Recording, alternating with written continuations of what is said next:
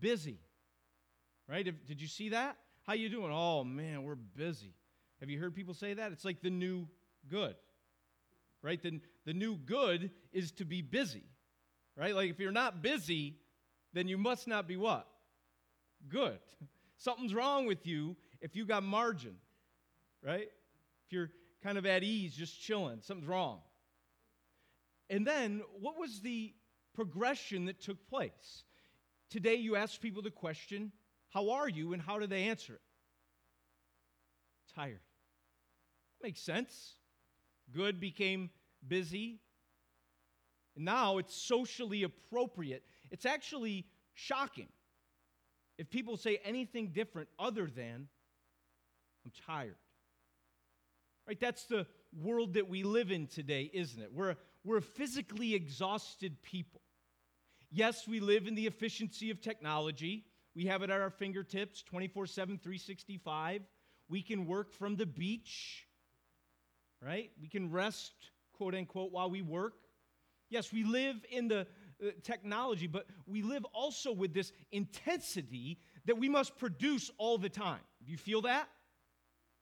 That if you're not doing something, if you're not producing something, making an impact constantly, something's wrong. And so what happens as a result of that is that we live in a constant state of exhaustion. Maybe I'm wrong. Maybe I'm the only one that's tired. No, I hear it from everyone else too.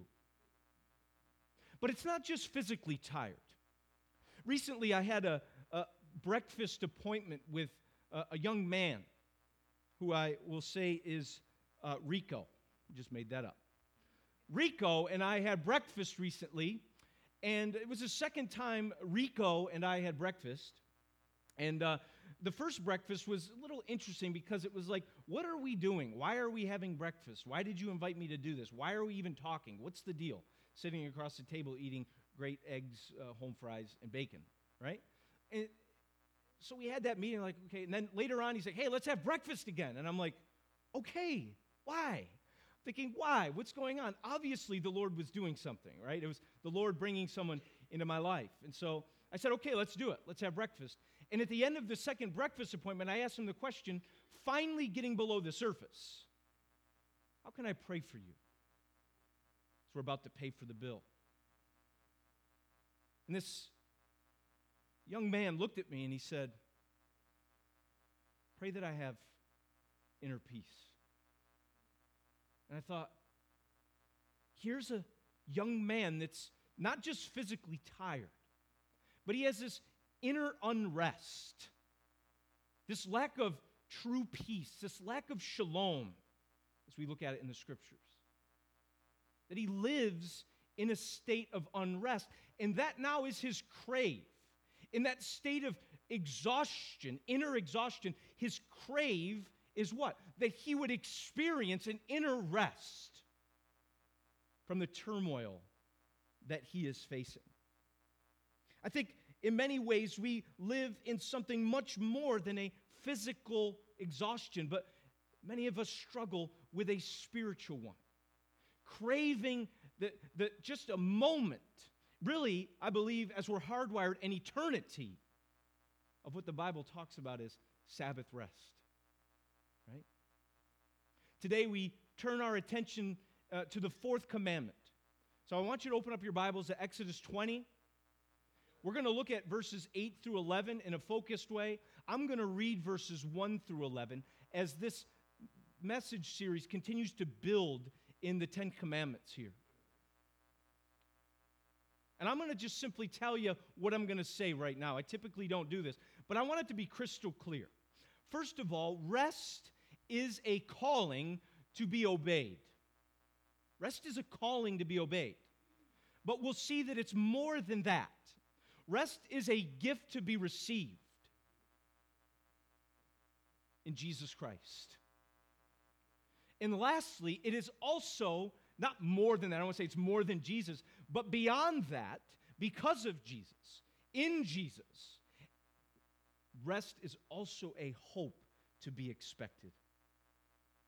So today we're going to look at Exodus 20, but it would be a truncated version of the Sabbath I believe, to just simply stay there and not see the full unfolding story of true Sabbath rest for people like you and me that struggle with physical, emotional, and ultimately spiritual exhaustion at times.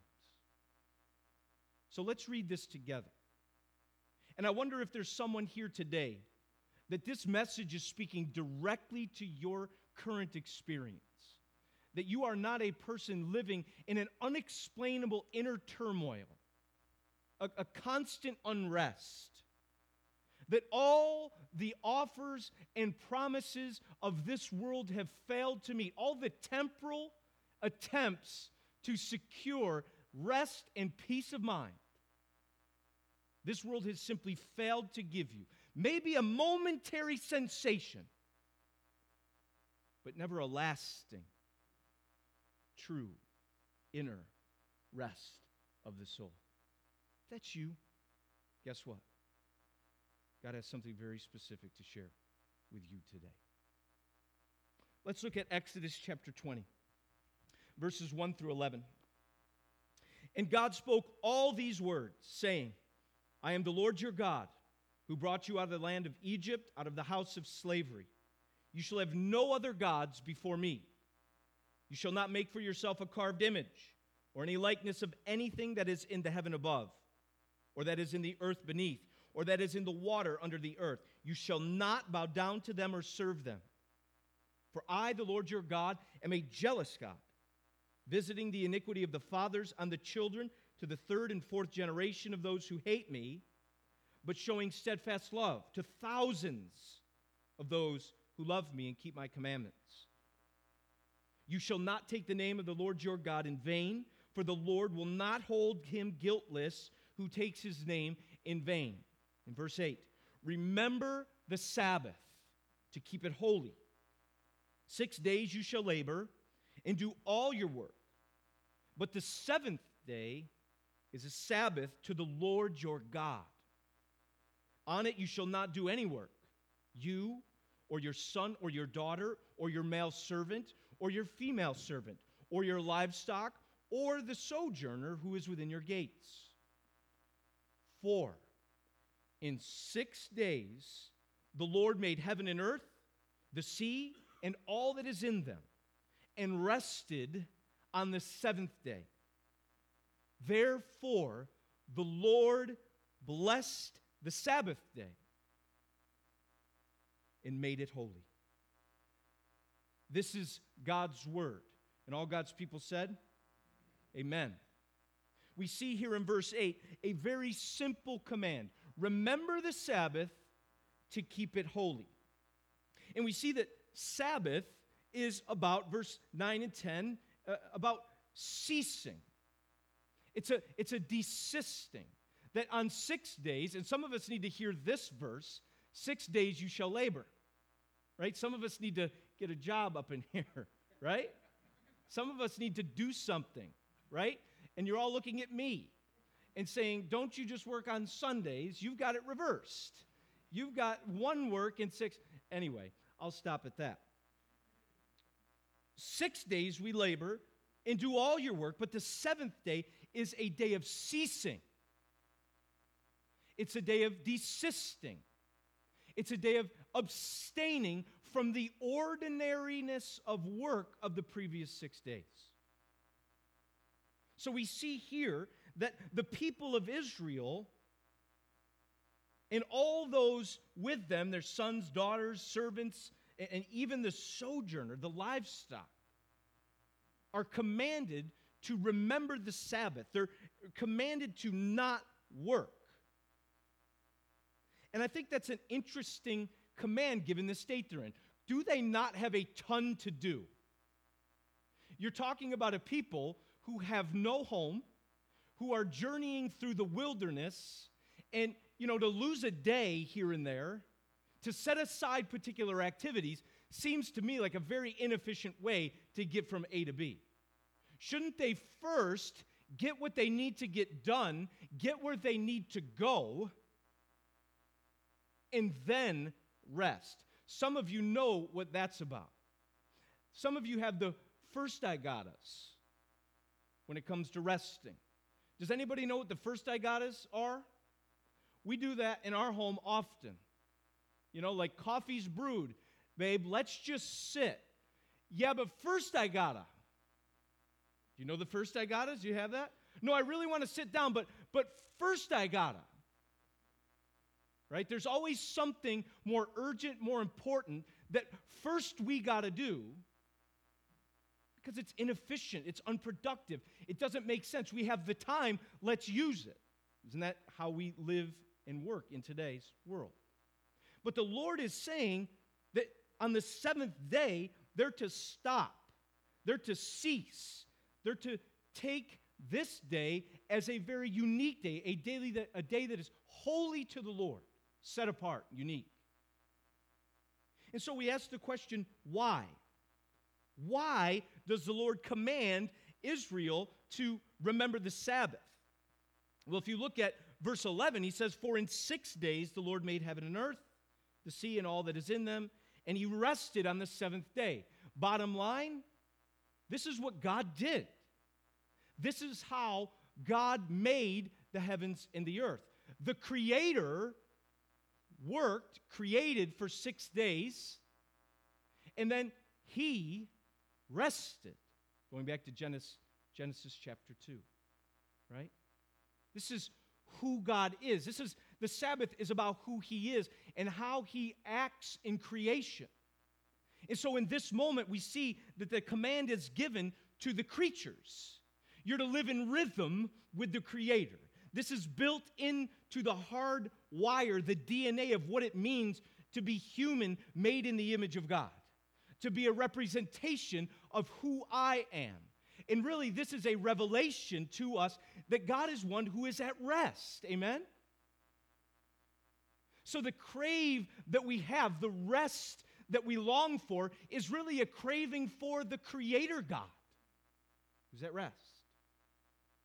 That the deep issue is not just having a 24-hour period where I can kick my feet up and I don't have a list of to-dos, but really that Sabbath is about entering into the rhythm of the Creator and to experience the person of God who is ultimately at rest in who he is and what he's done. The Sabbath, as he says, remember the Sabbath day to keep it holy. And then verse 11, "Therefore the Lord blessed the Sabbath day and made it holy." As we live into Sabbath keeping, guess what? We're keeping holy that which God made holy in creation. It's all about holiness. It's all about the living God. Doug Stewart talks about this in his commentary. He says, "The Sabbath is not portrayed as a day of recuperation from those too weak to keep working day after day without rest." It's important. He says it's portrayed rather as a stoppage, a ceasing, good for everyone, for the purpose of refocusing on what? Holiness. Remember the Sabbath to keep it holy. It's about the holiness of God and about the holiness of the people of God that have been set apart, and the holiness of the day of creation where God rested on the seventh day. This is about the holiness of God in order to enjoy God's blessings of that day and its potential. Rest is a calling to be obeyed, at least initially, for the people of Israel. But as we see, it is not just that. If you have time, maybe if you even remember, Deuteronomy chapter 5, that rest is not just a calling that we have to be obeyed for the purpose of keeping holy what God in creation made holy, but rest is a command for the purpose of remembering redemption. Deuteronomy chapter 5, he's once again telling the people of Israel, observe the Sabbath day to keep it holy, as the Lord your God commanded you. So once again, no work, desist, cease from it. And then verse 15, he says, you shall remember that you were a slave in the land of Egypt, and the Lord your God brought you out from there with a mighty hand and an outstretched arm. Therefore, the Lord your God commanded you to keep the Sabbath day.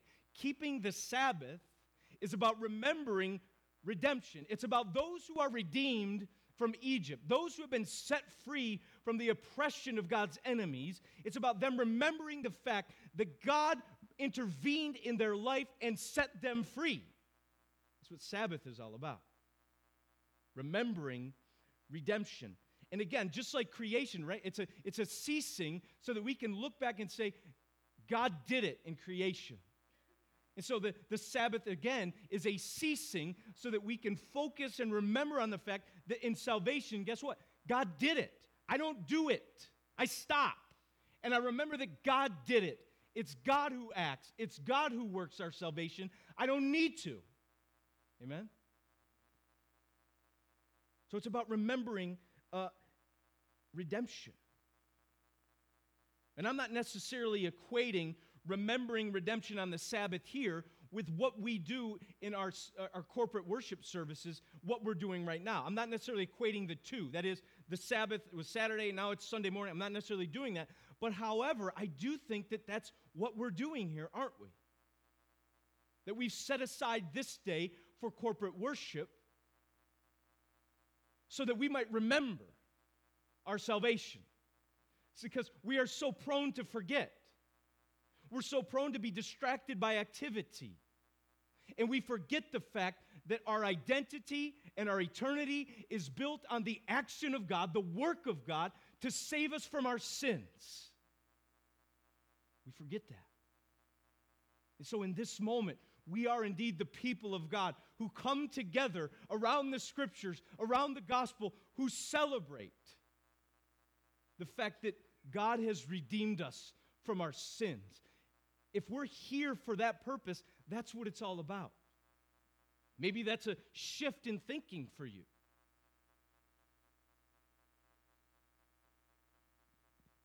And I wonder if some of you here today are in a place of spiritual exhaustion. And I wonder if there's a disconnect, maybe an inconsistency in your remembering of your salvation. I wonder if you're in a place where you're not engaged in the Scriptures to the extent that it's reminding you of your redemption, reminding you of the person of God. I wonder if you're in a place where prayer is kind of an absent practice, where you're not just sitting and thinking and reflecting and saying, yes, you did it, Lord. I praise you for my salvation. Or maybe you're in a place where worship attendance is inconsistent at best and you've forgotten. And in this moment, you're saying, man, yeah, I guess I better go. But then you realize it's not just about, I guess I better go. It's about the fact that you have the opportunity to hear the gospel and be reminded of his salvation once again.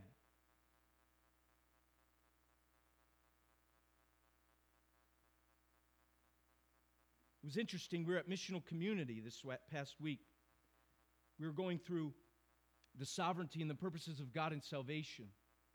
One of the questions was this: when's the last time you sat down and reflected on God's action, his intervention, his showing up in your life to save you from sin? When's the last time you sat down and really pondered the details and the situations and the conversations that led to that and how he orchestrated those things? And all of a sudden, I found myself totally oblivious to everyone else in the room. Yes, I admit it. And I was in my own world, thinking on that, recognizing that it had been quite some time since I had just sat down with a pen and paper, without a phone, without a conversation, without a television, without an activity, and just sat there and said, Lord, remind me how you saved me. And about 20 seconds in to engaging in that discipline, I felt just so much grace, reminded of the grace of God, the situations, the relationships, and I thought, oh my goodness, God did it. And it's beautiful. It's so undeserved, but it's so good, and it's so beautiful. And I wonder if some of you here today need to grab your phone now and schedule time to just sit and think and remember. And maybe that's not the source of your spiritual exhaustion. That you've not entered into the redemptive story in your own life and said, how has the gospel been real and purposeful? Yes, it's objective. It's God, humanity, Jesus' response. Yes, but it's also something we've experienced, and our lives are unique in how God has weaved His grace through it. When's the last time you just sat and thought about that? That's probably my car. Nope, it's his. And it's interesting that Gavin Ortlund talks about spiritual amnesia or gospel amnesia. He says, if you struggle to take Sabbath rest, it may be a gospel issue. Is it? Finding your identity in your work, or being a people pleaser, or using busyness to distract you from unhappiness. So much overwork is driven by self-justification efforts. We need to accomplish more and more because we're failing to apply to our hearts what Christ has already accomplished for us. So the most important thing to do during Sabbath rest is to refresh your heart with fellowship with God and enjoy your status as His beloved child because of what Christ has done. Is it a gospel issue? Have you just simply forgotten the gospel? We just doing things because you're on the schedule? Right? You're here because you're on the schedule?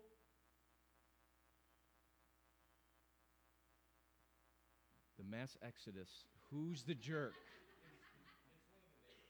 Oh, well, I would have happily blamed myself. But it's bound to happen in the Maisie life. So rest is indeed a calling to be obeyed. Yet as we read through the scriptures and we go through the story, guess what we find out? The people of Israel did not obey this call. Right? They did not obey this call. And they found themselves in exile. They found themselves under the oppression and living in spiritual unrest for centuries. And it left them craving. There's got to be more. There's got to be more to this pursuit of a resting place, this experience of God's shalom, this inner peace. It's got to be something. There's got to be more. And so you know what the real super-duper religious people did? They said, yeah, I got an idea. Let's come up with a bunch of more rules to make Sabbath rest more a part of who we are as the people of God. Man, if we just pursue it with more intensity, if we make it more robust, if we add a ritual here and a ritual there, if we just make people do it more, then they will experience peace. Then they will know Sabbath. And we see that they get into this encounter with Jesus in Mark chapter 2, where the disciples on the Sabbath day are very hungry.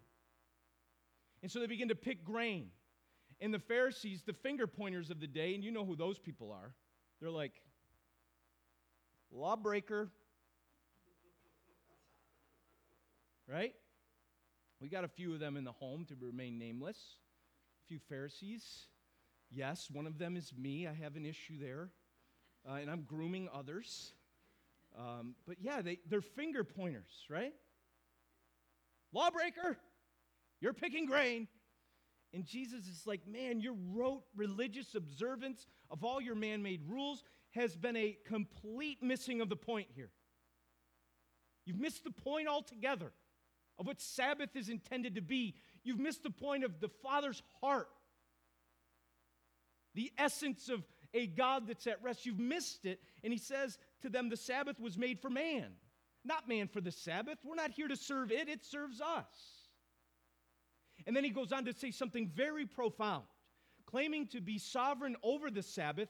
And also, as we see in Matthew chapter 11, Jesus is the source of true Sabbath. He says this, the Son of Man is Lord even of the Sabbath. Amen? This is Jesus taking a look at rote religious observance. Your kid played volleyball on Sunday? You know, like, again, I'm not necessarily advocating for that. I'm just, you know the deal with that. And so, the Son of Man is Lord even of the Sabbath. And when Jesus looks at spiritually exhausted people, he doesn't come up with more rules. He comes up with a final provision based on his finished work. Because rest is not just a calling to be obeyed. Rest is a gift to be received from his gracious hand. And so if you're looking for rest, if you're wondering where you will find, where you will drink from the well of shalom and Sabbath and rest, there's only one place to go. Really, there's only one person to go. That's Jesus. He looks at a spiritually exhausted world, and Jesus says this with great joy and passion, I believe. He says, "Come to me, all you who labor and are heavy laden, and I will give you rest. Take my yoke upon you. Learn from me. I'm gentle and lowly in heart. You will find rest for your bodies. No, your souls. Inner peace, inner rest, Sabbath in the deepest part of who we are. For my yoke is easy and my burden is light." And so we see that the source of true Sabbath, what the Sabbath of the Old Covenant and the law foreshadowed, was the substance, the body, Jesus. That's what Colossians 2 says, right? That they were fighting about Sabbaths, and all the super duper holy people were like, yeah, you, man, you need to do this, you need to do that. Then you'll be righteous before God. Then you'll really be spiritual. And Paul, talking to them, says, no, don't get into fights about that. Don't get distracted by that. Look, the substance belongs to Christ. That's just the shadow. It's just a shadow. And I think for so many of us, we're lost in the shadow of Sabbath keeping. And we're missing the substance of Sabbath keeping. We're missing the body that casts the shadow. And that's Jesus. Let's not miss Jesus as the source of true rest and Sabbath. So if you're here today and you've never said yes, you feel that spiritual unrest in your soul and you're craving for something not just physical, not just a day trip to the spa, not just another back rub, not just an afternoon where you get to watch LeBron James almost be as good as Michael Jordan. Right? But a time where you are filled with the Spirit of God, who is the well of eternal life. And the work of Jesus, his work, is applied to your heart, your soul, your state before God, so that when God looks at you, he says, you don't need to work for my acceptance anymore. No one's justified by the works of the law, but what? Justified by faith, reliance, dependence on the finished work of Jesus. So if you're here today and you've never heard that, you've never received that, don't miss this opportunity today to decisively turn from all attempts to gain Sabbath anywhere else. Run into the arms of Jesus and receive inside, eternal Sabbath rest from his hand. Because he is Sabbath. We can't relegate it and minimize it to just one 24-hour period, one day a week. It's a person. It's about God. And Jesus is that person. You can't earn it. You can't buy it. 2013, there was 160 million visits to day spas. Why? Well, I mean, we all know why. But we're tired. We're looking for Sabbath. We're looking for retreat. $14 billion of revenue in the feel-better industry, rest industry. You can only receive it And here's the beauty of this. Hebrews chapter 4 tells us that those who believe, that those who trust in the finished work of Jesus do receive it. I want you to hear that, Christian. If you trust in Jesus, you're no longer searching for Sabbath. You have it. You may, I don't feel like it. Fact, you have it. Regardless of how you feel. This is an objective truth.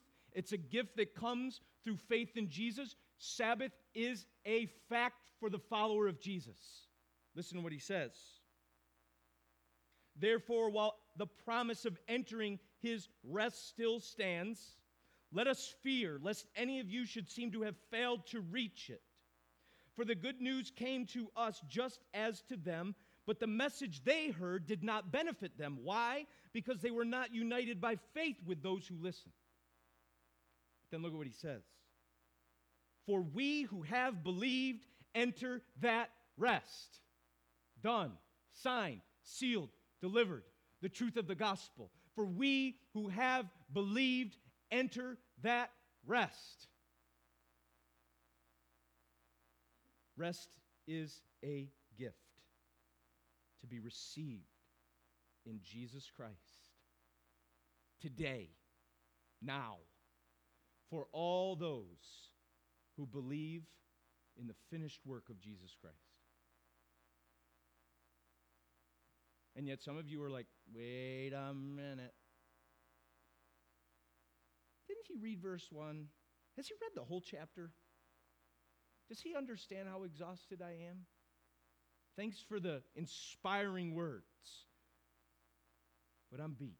I'm crushed. I'm worn out. And so I want to receive that, and yet I'm having a hard time. I think there exists a tension still, doesn't there? That yes, it's a gift to be received today, now, but it's also a hope that we expect, that just like the kingdom of God, it's not something that we are fully experiencing right now in all the intended way that God has for us. There's this already, today, reality. We have Christ. We have Sabbath rest. But then there's also this not yet reality. Yeah, well, not yet, not completely. There's a tension. And I think that's where we live. We live between the first coming and the second coming of Jesus. We live in between. Yes, we are saved. Can somebody claim that promise today? We are saved. And yet we still wrestle with sin every day because we're not yet saved. Right? We're justified, but we're not yet glorified. There's still more. We're on the journey. We're pursuing God, but we're not there yet. And I think that's where we have our hope heightened today. Right? That it's a gift we receive, and we begin to live in the practicalities of living out Sabbath that is very real, but we also live in the tension that we're exhausted, and that we're laboring, we're working, and we're anticipating a day where we will finally and fully rest from our labors, as Revelation 14 says. Rest is an eternal hope to be expected. This is our hope, Christian. Right? Hebrews 4 goes on. So then there remains a Sabbath rest for the people of God. There still remains that rest. Whoever has entered that rest, past, has also rested from his works as God did from his. Let us therefore strive to enter that rest. So we who have received rest are those who are striving day by day to enter into that rest. How? Hebrews 4 tells us by persevering, by trusting, even in the midst of such pressure and exhaustion and labor and activity. We're a people who rest in Christ and are faithful to obey every one of his commands. That's what Christianity is, the persevering of the saint to that day when we will finally and fully have that Sabbath rest that we long for when we enter into the kingdom of God, when we are residents and citizens of the city of God. Not to go contemporary Christian music on you. But I couldn't help but think of Jeremy Camp's song, There Will Be a Day. It's true. There will be a day. Some of you are in the midst of very tiring and exhausting situation in the battle against sin. The temptations of this world is physical, that gets to the emotional and the psyche, and then you start to doubt God. Then you have to be reminded back. It's just a constant tension and wrestling of the soul. Hear that. A day is coming. Jesus will return. He will come again. And he will defeat all that sin really has done to ruin rest in us. Right? You think back to Genesis chapter 3, where God curses the serpent, and he curses Adam, and he curses Eve. And what does he say to Adam? You're going to work your butt off, and nothing is going to happen. Someday that all that we do for God will bear great fruit. There'll be no frustration in vocation and calling. There will be a day where we rest perfectly and fully in Him. So, trying to be quick here at the end, how does one now live? How does one live in Sabbath with this already not yet tension? Well, I think that's the answer to some degree. If you're looking for, should I take Sundays off or Mondays or go on Saturday? What should I do? I think the scriptures are pretty, in my opinion, ambiguous there. You hear more of what Sabbath is and why Sabbath. And we see a lot of ceremonial things related to the old covenant that Christ has fulfilled, that the body is now present, so we no longer deal with the shadow in the same way that Israel did. For sure, I submit it to your conscience. How's the Spirit leading you to live into this already not yet reality? I think, first of all, this, because it's already, we can't minimize it to one 24-hour period. It's our life. Even as we work, we're a people at Sabbath rest. Our life is Sabbath, right? It's a hope, it's a gift to be received, it's a life to be lived in the here and now. That no matter where we are, no matter what we're doing, we can take a moment and recognize that we live in the rest of God because of Jesus Christ. Don't limit it to simply having a day off with your feet up. Enjoy Jesus 24/7 is what I'm getting at. Enjoy Jesus 24/7. But I also think that because we've not fully received it, we need to intentionally schedule it. We need to pursue it. We need reminders. We need rest. We need spiritual rejuvenation. We need to set aside time to worship God. And we want to, don't we, as His followers? Devoting ourselves to the pursuit of holiness, to remember that God has made us, that we're a creature, and that we are those who have been redeemed, I think is important.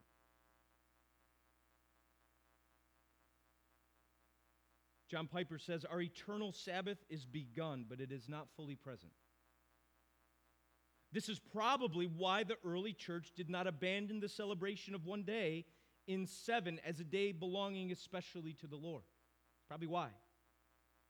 They knew that the final rest was still future. A day was still needed to bear witness to a self-reliant, self-sufficient world that our work does not save us or define us. Christ does. Amen? I think we need that. I would encourage you to think through this. How do we live in this already not yet tension? How do we live that out?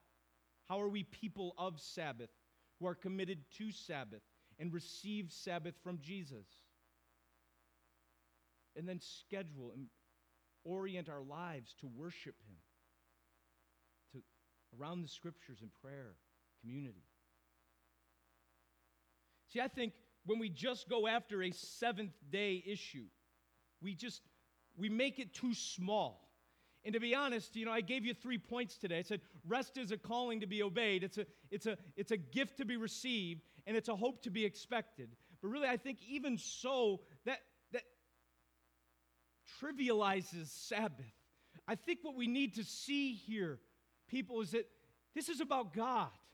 This is about the story of God. He created a world and rested. He's a God at rest.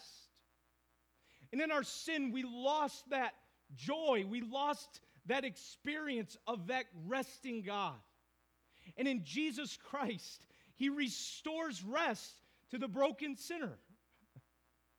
And someday we will enter into that Sabbath rest known as heaven, where we rest from our labors, as Revelation 14.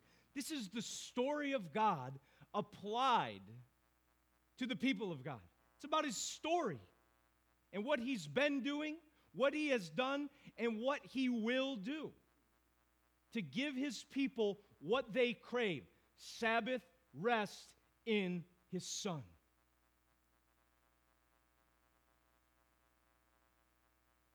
Could this be a biography of yours, really?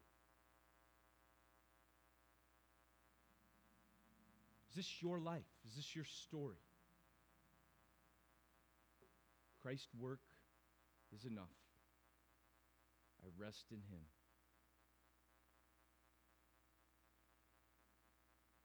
I pray that God's Spirit truly enters into your heart and gives you Himself and gives you the rest you crave. Let's pray together. Lord Jesus, You are our Sabbath rest. You are our peace. You are our joy. We turn to You. We long to represent You. And yet we recognize, Lord, that we are weak and that we are needy and that we're tired. And we hear Your invitation to come to You and that You will give us rest. Give each and every one of us today Your rest. And may we leave this place all the more perseverant, whatever the world we face, anticipating and expecting that there will be a day where we will fully and eternally rest together in You. We ask this in Christ's name. Amen.